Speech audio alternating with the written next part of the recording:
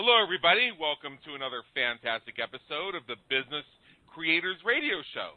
My name is Adam Homey. I am your host, and I am honored by your wise decision to tune in and join us today.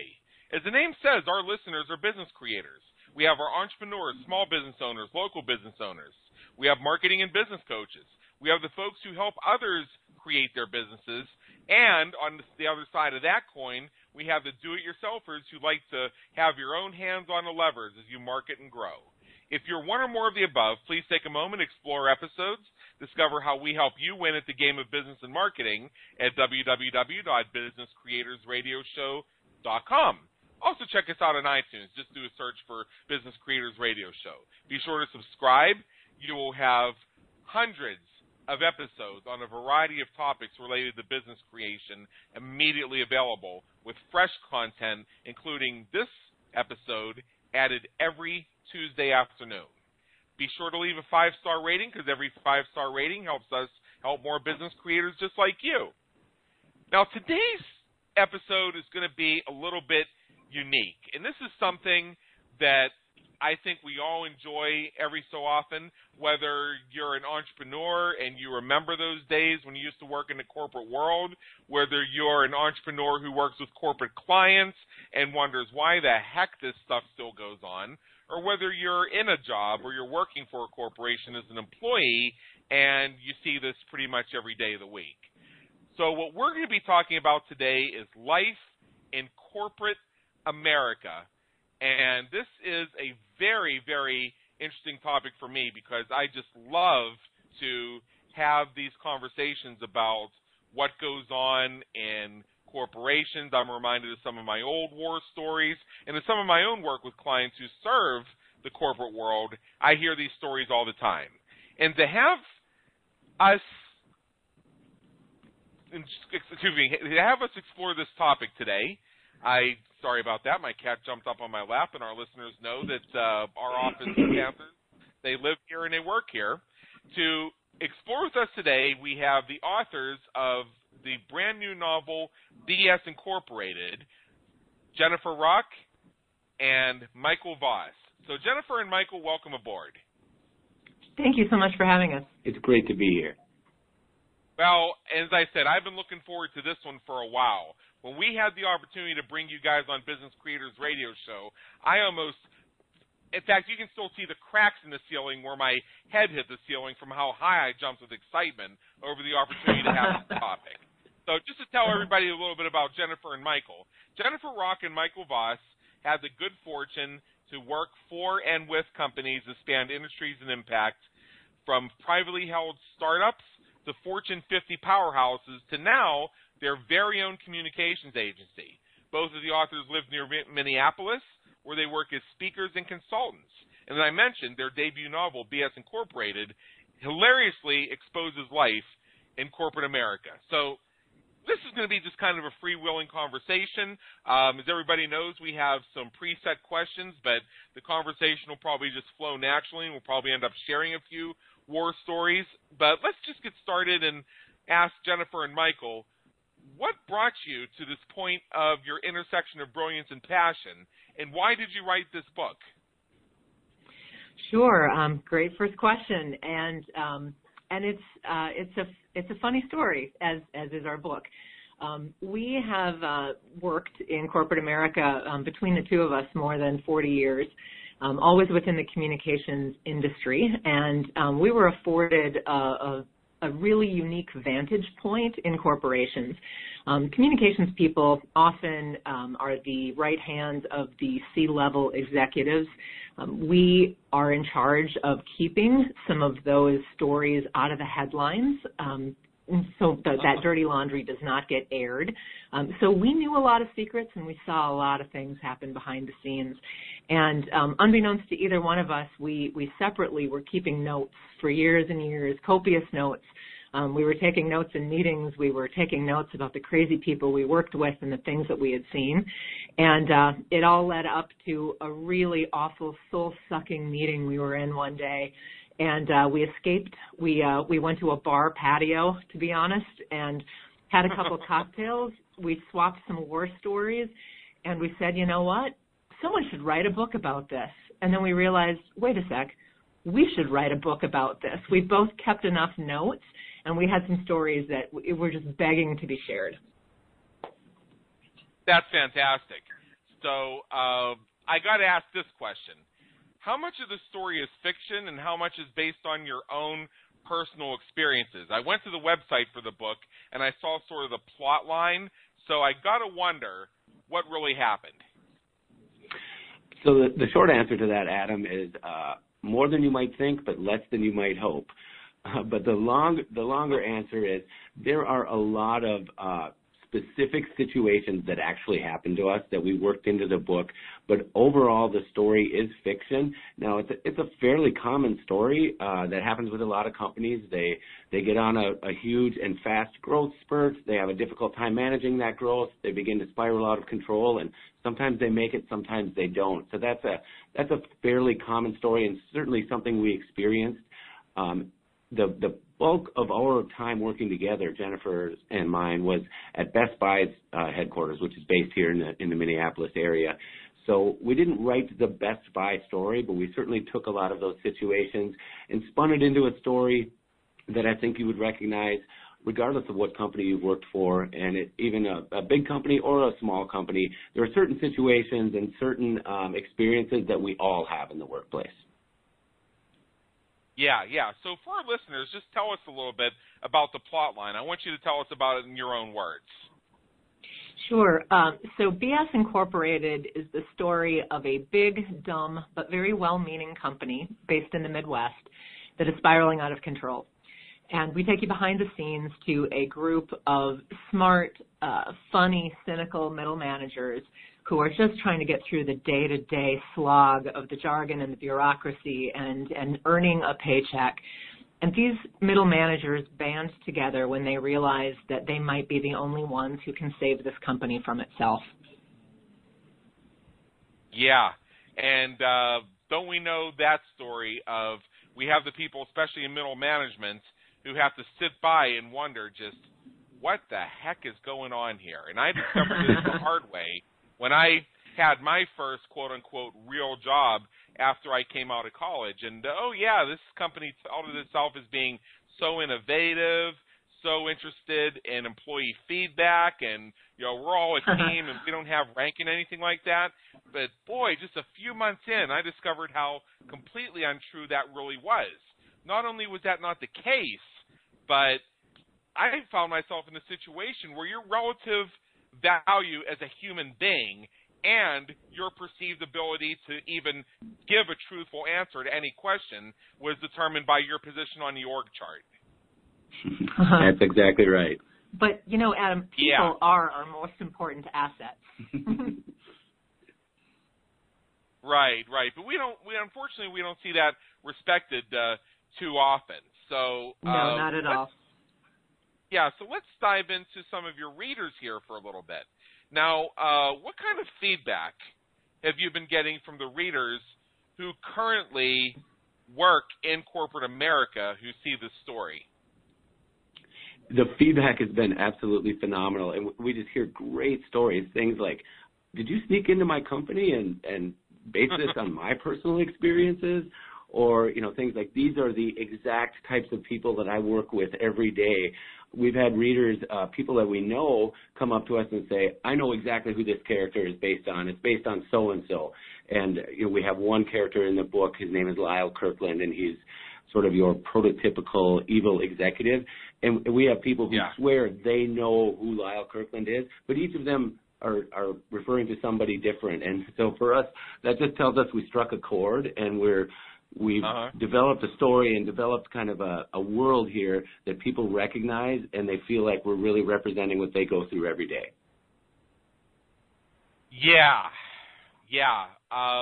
I know from my own personal experience with the company, I remember when I was transferring from one department to another after I'd been there for 2 years, and I got this coaching from my supervisor who was warning me that, when you go into this other department, you carry baggage with you. It's like, I mean, do people ever forgive and forget? Now, he actually liked my response to that because I said, oh, well, I've been to airports, and what I've noticed is that people who are carrying baggage tend to go places. Nice. Yeah, so what I'd like to get into a little bit is what are some of the horror stories, if any, that you have heard from readers, that you've seen some of your own experience that influenced the book itself or the work that you do? What are some real-life examples so that anybody listening to this who thinks they're alone isn't alone? Right. So, wow, where do we even start? I'm going to start at the with beginning. I think I'm going to start with one of the biggest misfortunate situations that so many employees go through right now, which are reorganizations and layoffs. We spend a lot of time talking about what happens behind the scenes and things like that within DS Incorporated, and unfortunately, it's such a common experience now in the workplace. And we actually start out the book with our brand new character who is, she's brand new to the company, and her name is Anna, and she's a go-getter and she's ambitious, and her very first day, she gets caught up in a reorg, and her boss changes, and she essentially gets demoted in her very, first introduction to the company. And that is not far from the truth of some of the stories that we have heard from employees. Companies reinvent themselves so often and sometimes constantly. And in fact, the cliched phrase that we use in the book is, in this company, change is the only constant. That's a very common experience. And unfortunately, we've had a lot of experience, Mike and I, in our own careers with mass layoffs. And we wanted to really show what that feels like, not only from the employee perspective, which is, again, such a heartbreaking and common experience for employees now, but also from a manager's perspective. So we show mass layoffs happening to the people who are actually orchestrating those layoffs, trying to make good decisions, even though they're having to just toe the company line. And we wanted to put readers right in the room with that young first-time manager having to lay off an employee that they consider a friend. And that actually was ripped right from my career and my experience. And I've heard from other managers as well who have said, yeah, that was my experience too. I cried so hard that the employee who was getting laid off comforted me, and she was the one losing her job. So it's that type of experience that we really wanted to, again, put readers right in the room and make people say, wow, I'm not the only one who went through that. Yeah. So what else? We've heard from you. Do you have any other really good ones? I've got a couple of specific layoff-related stories, actually, that didn't make it into the book, but these are the kinds of examples that, that make you cringe and sort of laugh at the same time. So I was working for a company once, and we went through layoffs in our department, and all the individuals were notified, and then those of us who were left and were able to keep our jobs got together in a conference room to discuss what had just taken place. And they put up on the screen in the room on a PowerPoint slide the names of all the unfortunate individuals who had lost their jobs. Well, unfortunately, somebody had forgotten to get to one of those individuals, and he was sitting in the room and saw his name on the slide and then got up and left the room with a manager trailing after him to give him his severance package. So these are the types of ridiculous, absurd things that can happen. In another case, we went through a round of layoffs. I was working at a company that was in a suburban area, and across the street from the headquarters was an apartment building with an outdoor pool. And as the managers were going through selecting the employees who were losing their jobs, they couldn't find a gentleman named Matt. Nobody knew where Matt was. Eventually, he made his way into the office, and they found him, and they laid him off.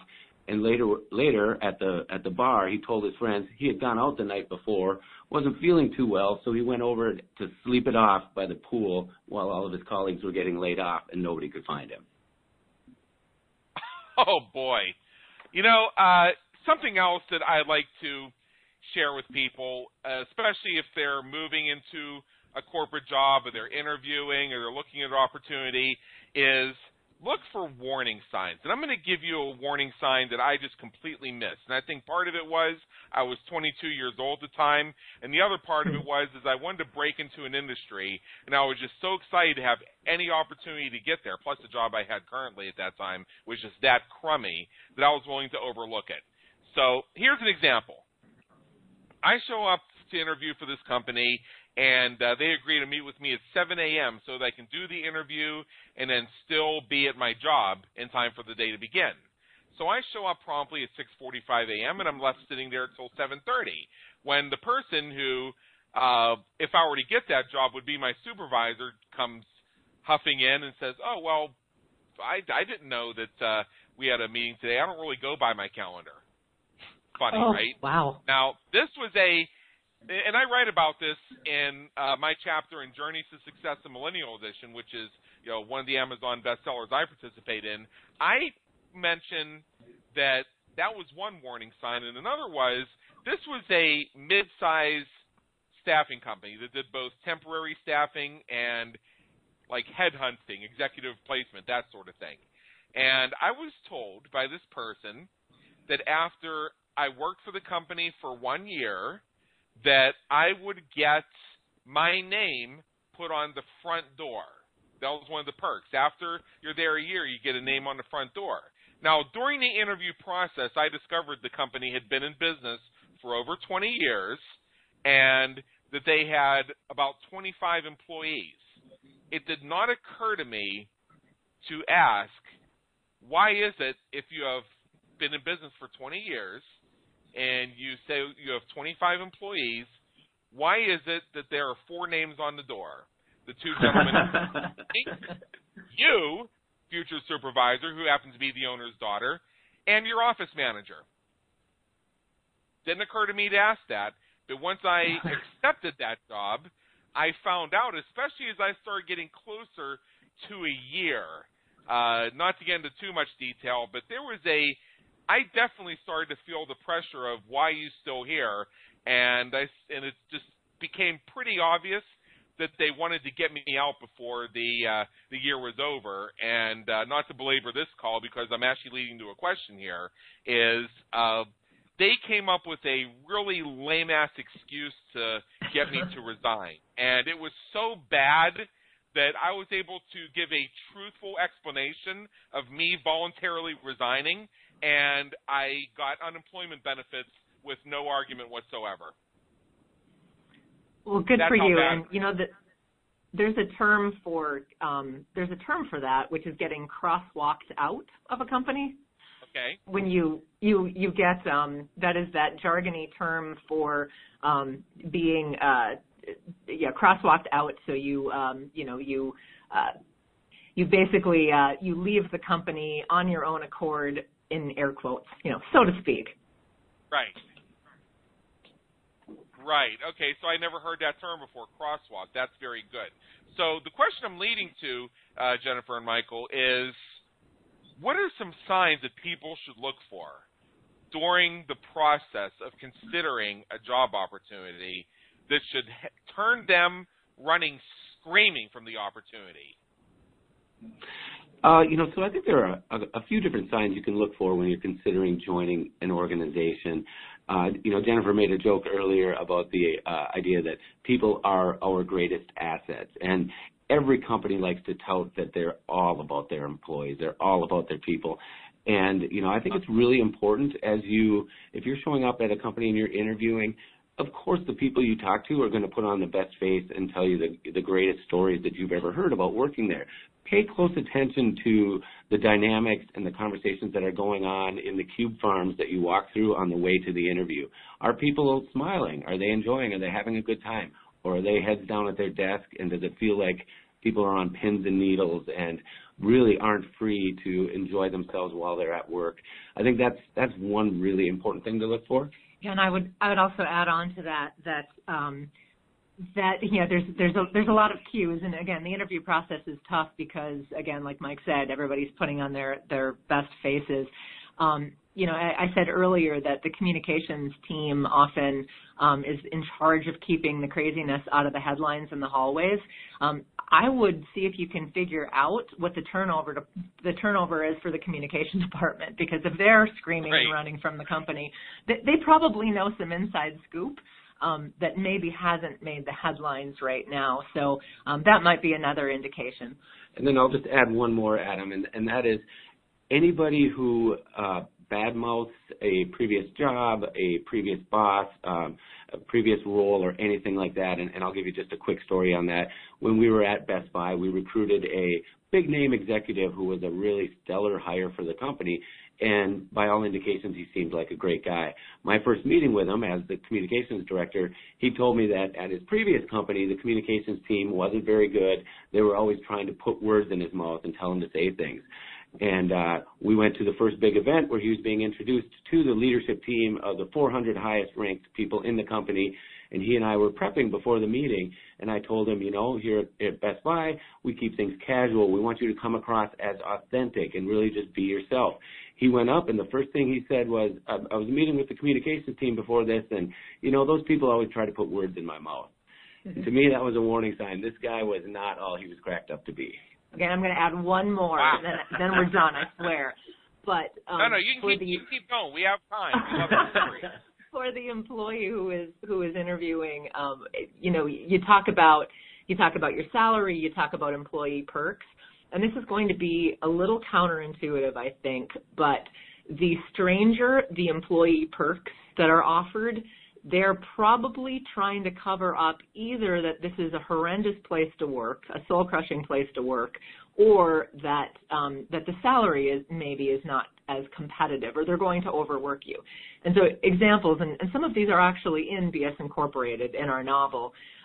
In our past, we have worked for companies that offered such odd perks as free personal waxing services for employees, or discounted haircuts in the company store. That is absolutely God's honest truth. Those are true stories.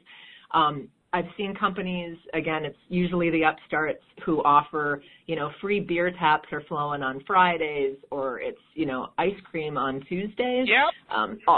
That kind of thing. And that is a really attractive offer when you're sitting across from a potential employer and thinking, this is going to be great. I'm going to get my back waxed and I'm going to get beer on Fridays. What's not to love? Dude, I'd put a really big red flag on that. Tap the keg on Friday. Woo!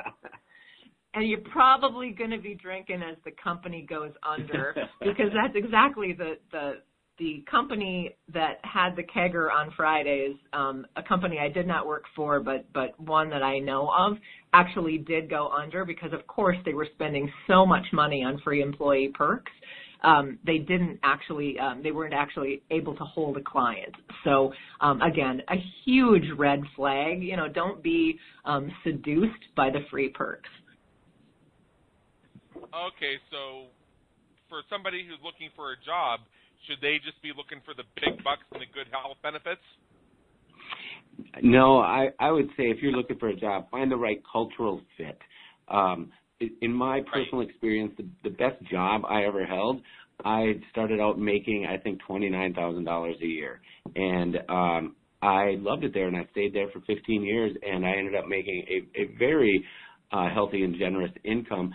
But it was because I loved the culture, and I was given a chance to grow and become more skilled at my profession. And had I turned that job down because the money wasn't there, I probably wouldn't be in the position I'm in today, which is running my own company and promoting a novel I'd just written. So, we poke a lot of fun at the workplace, and there's certainly no shortage of material there. But if you find the right fit, we're not anti-business by any stretch of the imagination. Companies do great things for their communities. They do great things for individuals. They do great things for their customers. So to me, it's all about finding the right fit, and everything else will fall into place. Okay. I'm going to say a word, and I have a feeling that this is just going to spark a conversation that might take up the rest of our time. So I'm taking a risk here because I'm probably going to jump in on this too. This one word, meetings. Yes. Oh, it's the M word. Lay it on me. The bane of our existence. I love it. Right. We do, of course, talk a lot about meetings in BS Incorporated because that, of course, is the heart and soul and again, the bane of our existence in corporate America. We especially made fun in the book of the idea of tracking every meeting that you're in because the company wanted to be able to go back in some time tracking system invented by some horrible, horrible people, consultants, if you will, to be able to track how people were spending their time and in what meetings they were spending it.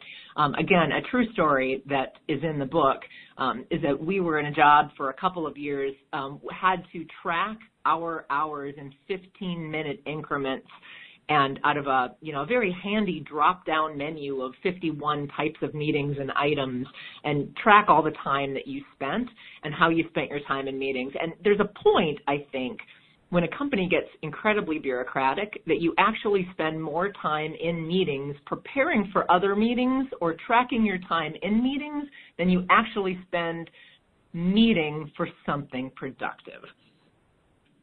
That's an interesting take. All right. My personal thing with it is, and I've seen this actually kind of radiate over to startup culture, where you have folks who come from corporate organizations and then now they're starting their own startup, and some of the corporate stuff comes with them. And what I see, unfortunately, tends to follow along is a lot of the stuff about meetings. I have seen startups just fizzle out and die because they were so busy having meetings and meetings and meetings, they never took any action. And, of course, I was that guy who would say, this meeting is over at 7:30 and it's 7:22. What are we doing in the next 8 minutes? And I would be that guy who would say, but we've discussed this the past 12 meetings. We're going to see any action on this at some point? Right. So what would you recommend, Michael and Jennifer, based on your experiences, real and translated into fiction and otherwise, to help companies do their meetings the right way? So I think there's a few ways to help companies get better at doing meetings. And one of them is simply to just hold standing huddles.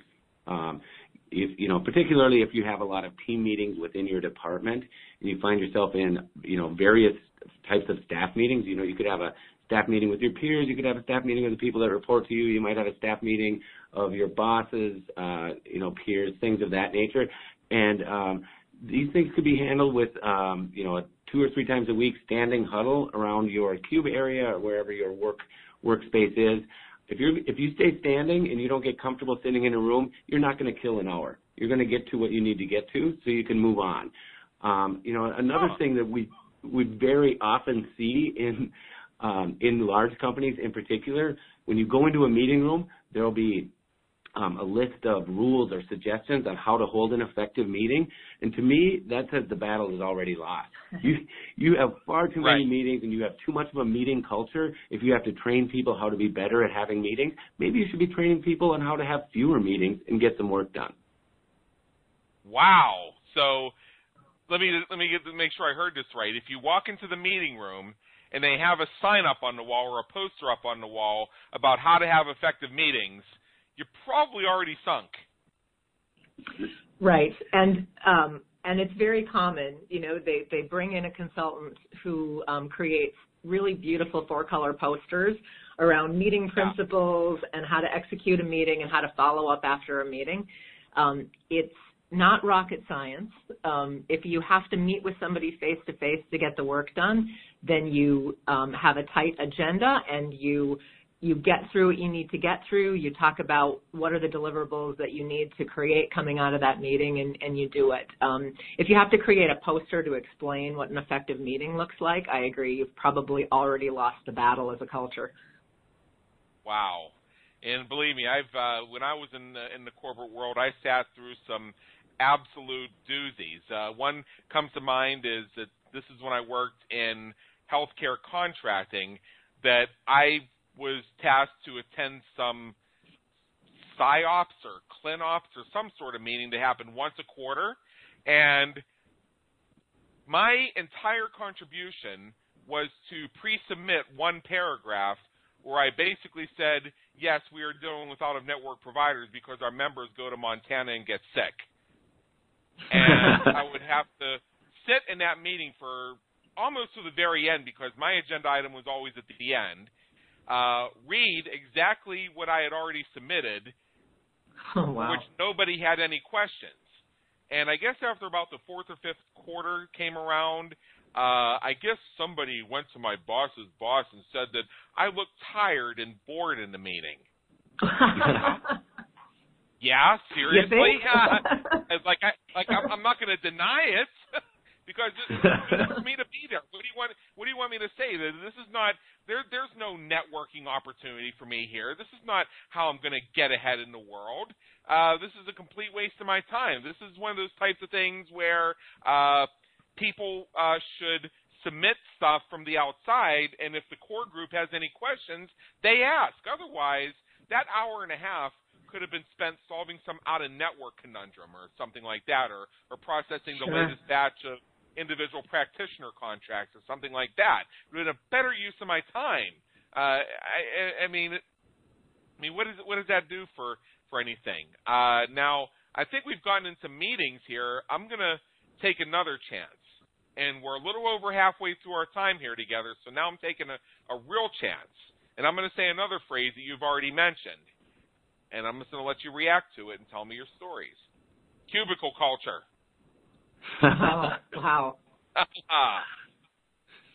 Yeah, the cubicle culture is really interesting. One of the things that happens, right, is you spend enough time at work and so much time in your cubicle that you try to make it as homey as you can. And that unfortunately very often results in these pictures you'll see on the front page of the local newspaper when there are layoffs, people carrying out their boxes as if they've lost a part of their lives walking out of the building when they lose their jobs. But the cubicle culture is interesting in a variety of ways because there are so many things that can go wrong with it, from the guy who eats the tuna fish out of a can with his fingers in the cube next door, to the person who talks too loud on conference calls. It's an interesting conundrum in terms of how to get people together and allow them to work collaboratively without sort of invading that personal space. Right, and there's the piece of it that's how employees try to establish a culture, and then what companies do to try to control the cubicle culture, because of course a company doesn't want employees talking to each other too much over the cubicle walls or being too homey where they are. And so, one of the battles that I think is really fascinating, if you take a few steps back, is the battle of the height of the cube walls. You see that in so many companies. And it's the manager who wants to reduce the height of all the cube walls or take the walls away completely and have one of these beautiful open office spaces for probably two reasons. One. No. One. I know. I'm an introvert. Believe me. Makes my palms sweat too. So it is either, and there's two reasons why you take away the walls. One is so that you have better sight lines to your employees, so you can make eye contact with them. You can see who actually has their butt in the seat that you can hold accountable for something. It's an accountability play by a manager. Or it's that trendy thing that says you're going to collaborate better if you take the walls down between employees. But as we know, living in the real world, what usually happens is that employees then cocoon because they have no walls, and so they put on the big headphones, they play their own music, or they go sit in the cafeteria where it's quieter and do their work from there. It's a backfiring principle. You have to have your employees keep the walls. And the other play, and we talk about this in the book too because I think it's fascinating, is that employees have very little control over their environment in the cubes, right? So the managers decide, what height the walls are going to be, and if there are rules about what you have on your desk or you don't have on your desk. So what companies do, and I used to work for an architecture firm, so this is a true story, they put the thermostats, on the walls by the group of cubes so that employees can control the temperature. Those thermostats aren't actually connected to anything. Right. If you take the box off the wall, it's not hardwired actually into the HVAC system in most companies. It's a productivity play, and what it does is makes employees believe they have control over their environment, when it actually it's just a battery operated little box with a digital readout. Again, fascinating what companies do to try to make their employees feel like they have some say in the environment in which they work. And I've got one more cubicle story for you here, Adam, that's going to tie together the layoffs with the cubicle culture. So we worked for a company that at one point decided it needed to cut costs, and it was going to do so by laying off employees. But rather than doing one large layoff on a single day, they were going to cut a little bit here and a little bit there over the course of several weeks and months. And just as you might imagine, right, there's all kinds of science on which day of the week is the best day to let people go. And I think if you've seen the movie Office Space, they joke about it in there, but that's absolutely true. And this company had landed on Tuesdays as the best day to let people go. And inside the company, the culture, it became known as Termination Tuesdays. And so people would just keep their heads low on Tuesdays, hoping that their manager didn't see them or find them or invite them to a meeting. And in that cubicle culture where people are often standing up and talking to each other over the walls, Tuesdays became like a real-life game of whack-a-mole. You'd be standing up talking, you'd see your manager coming, and everybody would duck down. And then he would walk through to the other side of the room, and a couple people might stand up and talk again, and he'd turn and look back, and people would duck down again. It was surreal, but absolutely true. Well, there was this one company I worked for 4 years. I've alluded to them already, and they had a lot of positive stuff going on, I'll say.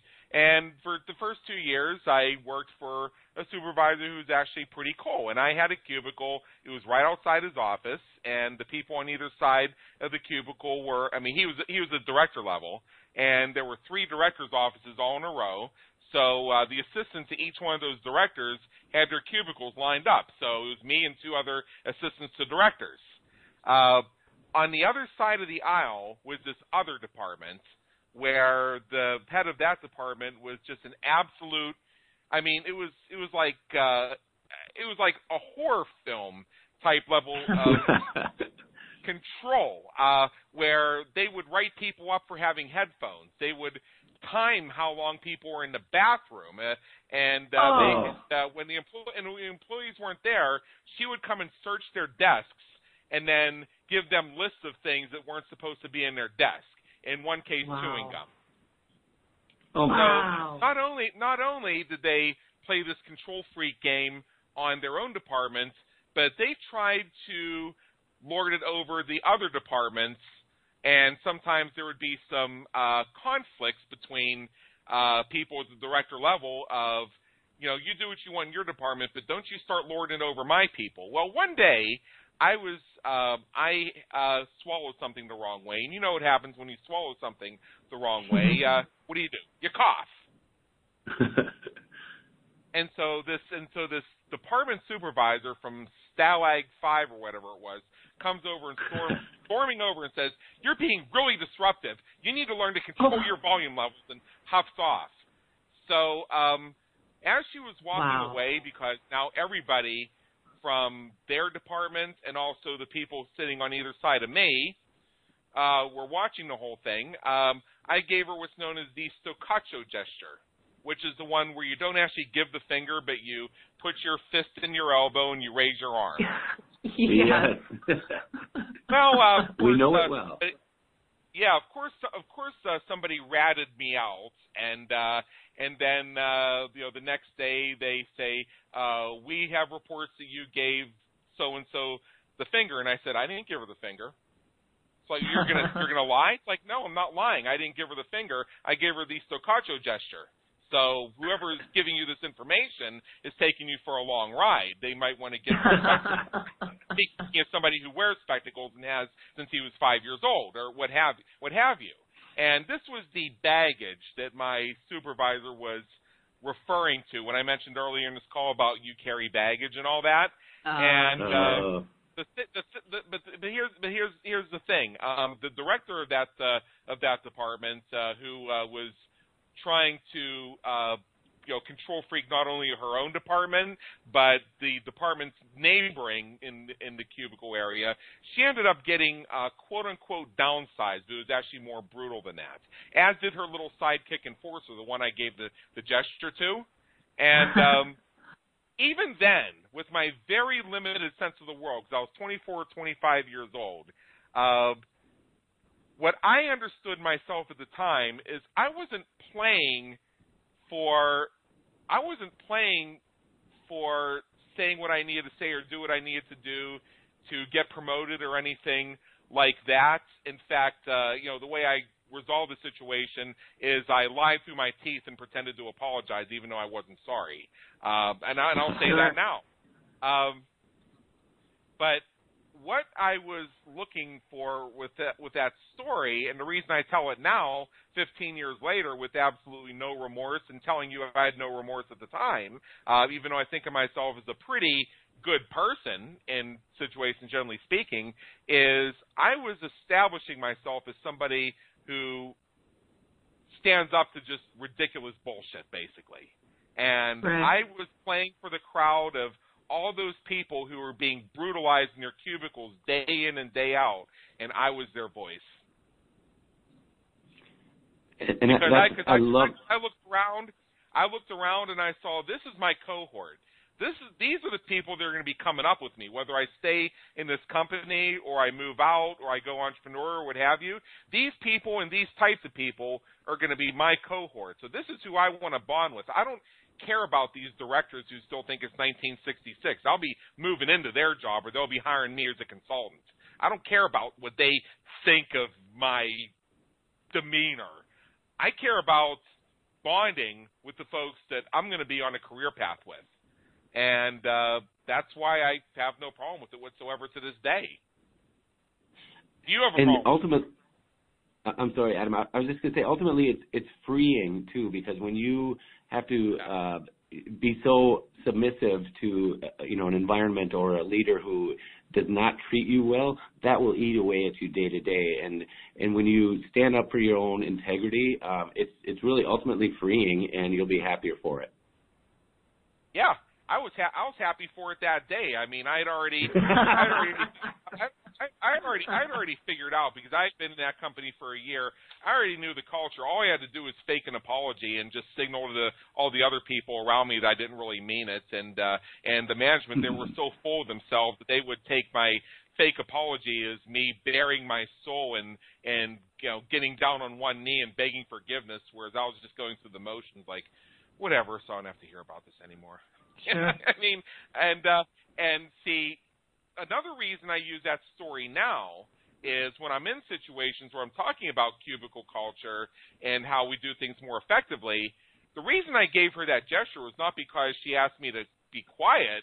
It was because of her attitude and the way she did it, and the fact that she should not have approached me directly because she was not my supervisor. That should have gone through my supervisor. Now, had she approached me a little bit differently, and she'd come over and said, hey, are you okay? Right. I just followed the wrong. Was like, well, we can kind of hear you over here, and we just, want to make sure there's not too much noise. So if you could sort of keep that under control, that'd be appreciated. And I just said, oh, sorry, that'd have been it. Right. Yeah. So I use it also as a lesson on how to communicate more effectively, particularly when we're dealing with cubicle cultures and we're trying to lower those walls and everybody's in close quarters and things like that. So in your travels and travails through life in corporate America, and especially this company, BS Incorporated, do you have any other cubicle heroes like me who fought the power and in their own way won? Yeah, actually, that is one of the lead characters in our book, whose name is Will Evans, and he speaks for all of the utility players who we have dedicated the book to. These are the employees who are the first to come in the morning. They're the ones who turn on the lights in the office. They're the last car to leave in the parking ramp at night. They are the employees who toil in relative obscurity and anonymity behind the scenes, and frankly, they save the butt of the company countless ways every single day and never quite get the recognition they deserve. And that really is who we wrote this book for. Those are the heroes in this book, whether they are the folks who work in the warehouse or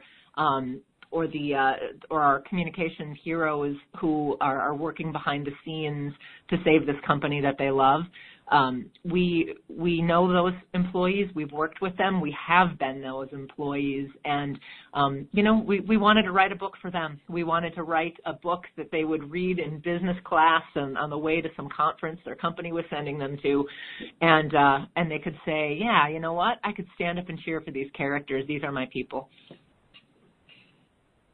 That's inspiring, because you're absolutely right. And those are the people that I identified with, were the ones who they weren't the credit hounds. They weren't the people who you always saw down outside the doors, always on cigarette breaks. They weren't the most visible people, but they were the ones that when you needed somebody to depend on and you needed things to run smoothly, they were the ones you turned to.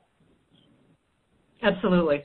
And on a personal level, Adam, that again, as we said, we poke great fun at corporate culture in the book.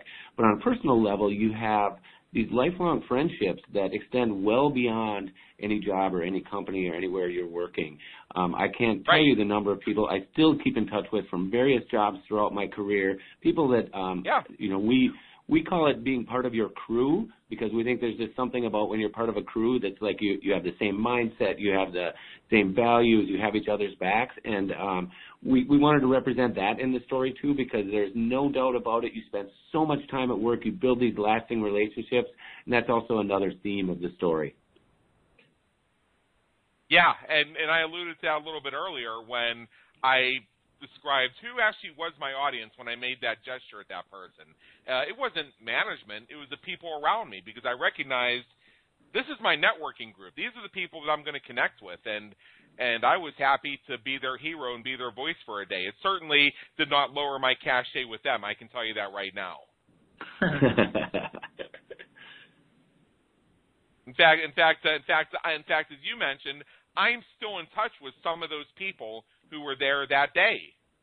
And this story does occasionally come up in, occasional conversations.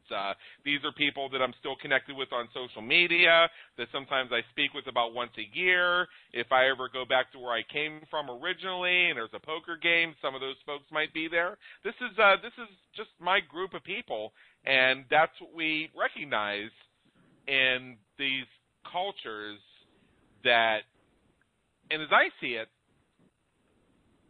in the old days, you went and you got a job, you worked for the company, you put up with their crap, but you stayed loyal, and after 40 years, you got the gold watch, the pension, and the shack down in Fort Lauderdale.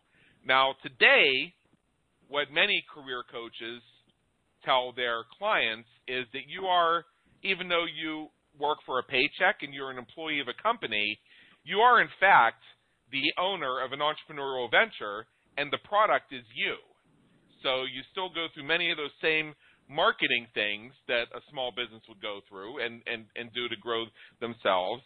And ultimately, they are responsible for their own success, which in a way is a detriment, but in another way is a great opportunity, because now you know that you don't have to go work for company A for 40 years and hope for the gold watch.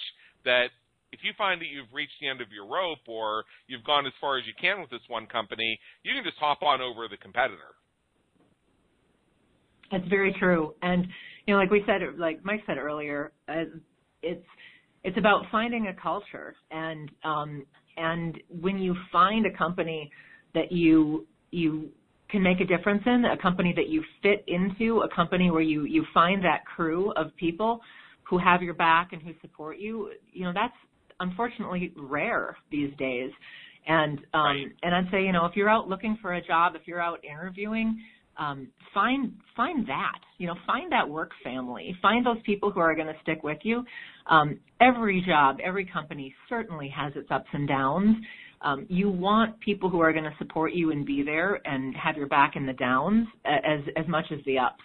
And, I can't tell you how throughout my career, and again, we support this in the book too, that the happy hours are just as important as the hours that you spend on your day job, because that's, the happy hours, that's where relationships get made, that's where networks get established, that's where all the best stories are certainly told.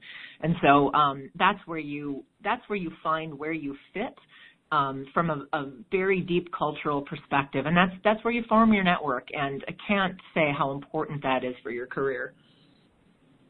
Yes. So we got about 8 minutes left, and I think that this would be a great place for us to wrap up. Happy hour. I remember a few of those, and I remember one time I imbibed a little excessively, and stories were told about it for some time going into the future. I also remember the time that I was at a happy hour and a coworker revealed her feelings toward me, and that was some time as well. I had to quietly dispel rumors that I went home with her afterwards, because that part didn't happen. But let's just say I was getting the looks of for about a week afterward. So what happens at happy hour doesn't necessarily stay there. So that is good advice. Your experiences, life in corporate America, and anything that goes on at BS Incorporated or any other company you've really or fictionally worked with, what would you recommend to somebody to allow those happy hours to truly be happy, so they're not like on their guard, carefully measuring every word, but at the same time, the things that don't stay at happy hour are things that are actually beneficial for your career? I think I am a big fan of a smaller, intimate happy hour with, as we said, those kinds of people that have your back, again, that we call your crew. Big happy hours can be fine, and they can be fun and allow you to network and possibly bond with some people that you don't know as well. But I think very often our jobs are stressful enough, and happy hours are as much about a release as they are anything else. And when you have people who share that same mindset as you, people who will allow you to speak freely after a couple of cocktails and not allow that to go any further, those are the happy hours that I find both most enjoyable and also really most valuable. Yeah, and I'll just tack onto a story, and I think happy hours, again, that is a very important part of the corporate culture. But I think the same rules hold true. The articles that happen every single year around this time about how to be on your best behavior during a corporate holiday party still hold true for happy hours through the year too. Be cognizant of the number of drinks that you have. Be careful, don't drink and drive. All those good things. A story from my past was a very well-meaning happy hour that I think, Mike had just said, it's better when it's kind of a small, intimate, trusted group. Well, this was kind of a bad, big group of people. We had some folks visiting from our Canada office, and a man on our team who was very delightful and a really wonderful person, but he tended to fall in love with people in like 2 minutes. And so he completely fell head over heels for this woman from Canada who we just met, and was Facebook friending her at the table and doing their star charts to figure out if they were really the star-crossed lovers she thought they were. Oh my God! I'm not kidding. And as myself and my co-manager of the team were trying desperately to figure out how to keep international relations to a professional minimum here between our two teams. And so I think there's something, and this is going to sound so overwrought, but if you're going to hold a happy hour like that, know your teammates, Know their strengths, know their weaknesses, be able to, if you've got somebody on your team who falls in love with somebody in 2 minutes, keep an eye on them. Make sure that you've got some ground rules for the team going in, and treat it really like a corporate meeting. You just happen to have cocktails in your hands.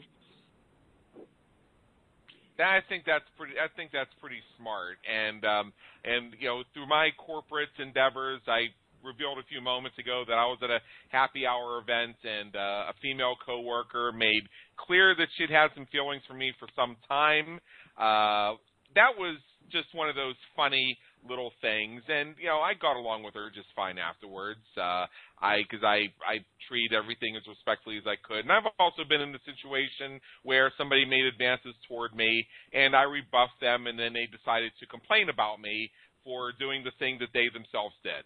So I've been there too, and and that's a sad story, but I promise you're going to end on a happy note. So we are pretty much at the end here. So just tell our listeners what it is that you do that helps business creators like us, and tell us where we can get this book that I need to buy a copy of myself. Sure. So Jennifer and I run a communications consulting firm where we help large companies do a better job of connecting with and engaging their employees through thoughtful communication strategies. And we help small companies and startups on the marketing side with website creation, social media strategies, and things of that nature. Because really, ultimately, Adam, whether you're talking about internal or external, it's about getting sharp on your story and then engaging your audiences around it. And you can certainly get a copy of BS Incorporated, where all fine books are sold online. So that's Amazon.com, that's BarnesandNoble.com, and you can go straight to our distributor at SeattleBookCompany.com. You can also get us on iBooks. We are on ebooks and paperbacks all throughout those sites. And we would love for you to read a copy and get your feedback and the feedback of your listeners as well, and see how many of the stories in that book hold true for them. Yeah, I'm gonna get it myself. I have a speaking engagement to go to in a couple of weeks, and I'm gonna need some airplane reading material other than the magazines that are in the thing, what have you. And I'm one of those people. I typically don't take my laptop or anything. Well, I mean, I take it in my carry-on, but I don't break my laptop out of the carry-on while I'm on the plane. I use that as an opportunity to read a couple good books, because there ain't nobody telling me to securely stow away my book, and that's a great way to make sure that if my seatmate is not of the variety that I would want to converse with, that I can make sure that we put pay to that pretty quickly. So I'll definitely be picking up your book because I love to use that opportunity to read books about history and hilarious takes on what we deal with every day. So I'm looking forward to it. Fabulous. Thank you. All right. So this has been a fantastic time together. This is one of our more lighthearted episodes here at Business Creators Radio Show, but it's something we love to do every once in a while, and something we know that our audience will relate to. So Michael Voss and Jennifer Rock, thank you so much for being with us today. It's been an honor and an education. Thank you so much for having us. It's been a pleasure talking with you today, Adam. Thank you. For everybody listening, this is Adam Homey, host of the Business Creators Radio Show, where we help you win at the game of business and marketing. Please check out our previous and our upcoming episodes at our website, www.businesscreatorsradioshow.com, and on our iTunes channel. Until next time, have a great day. Take care.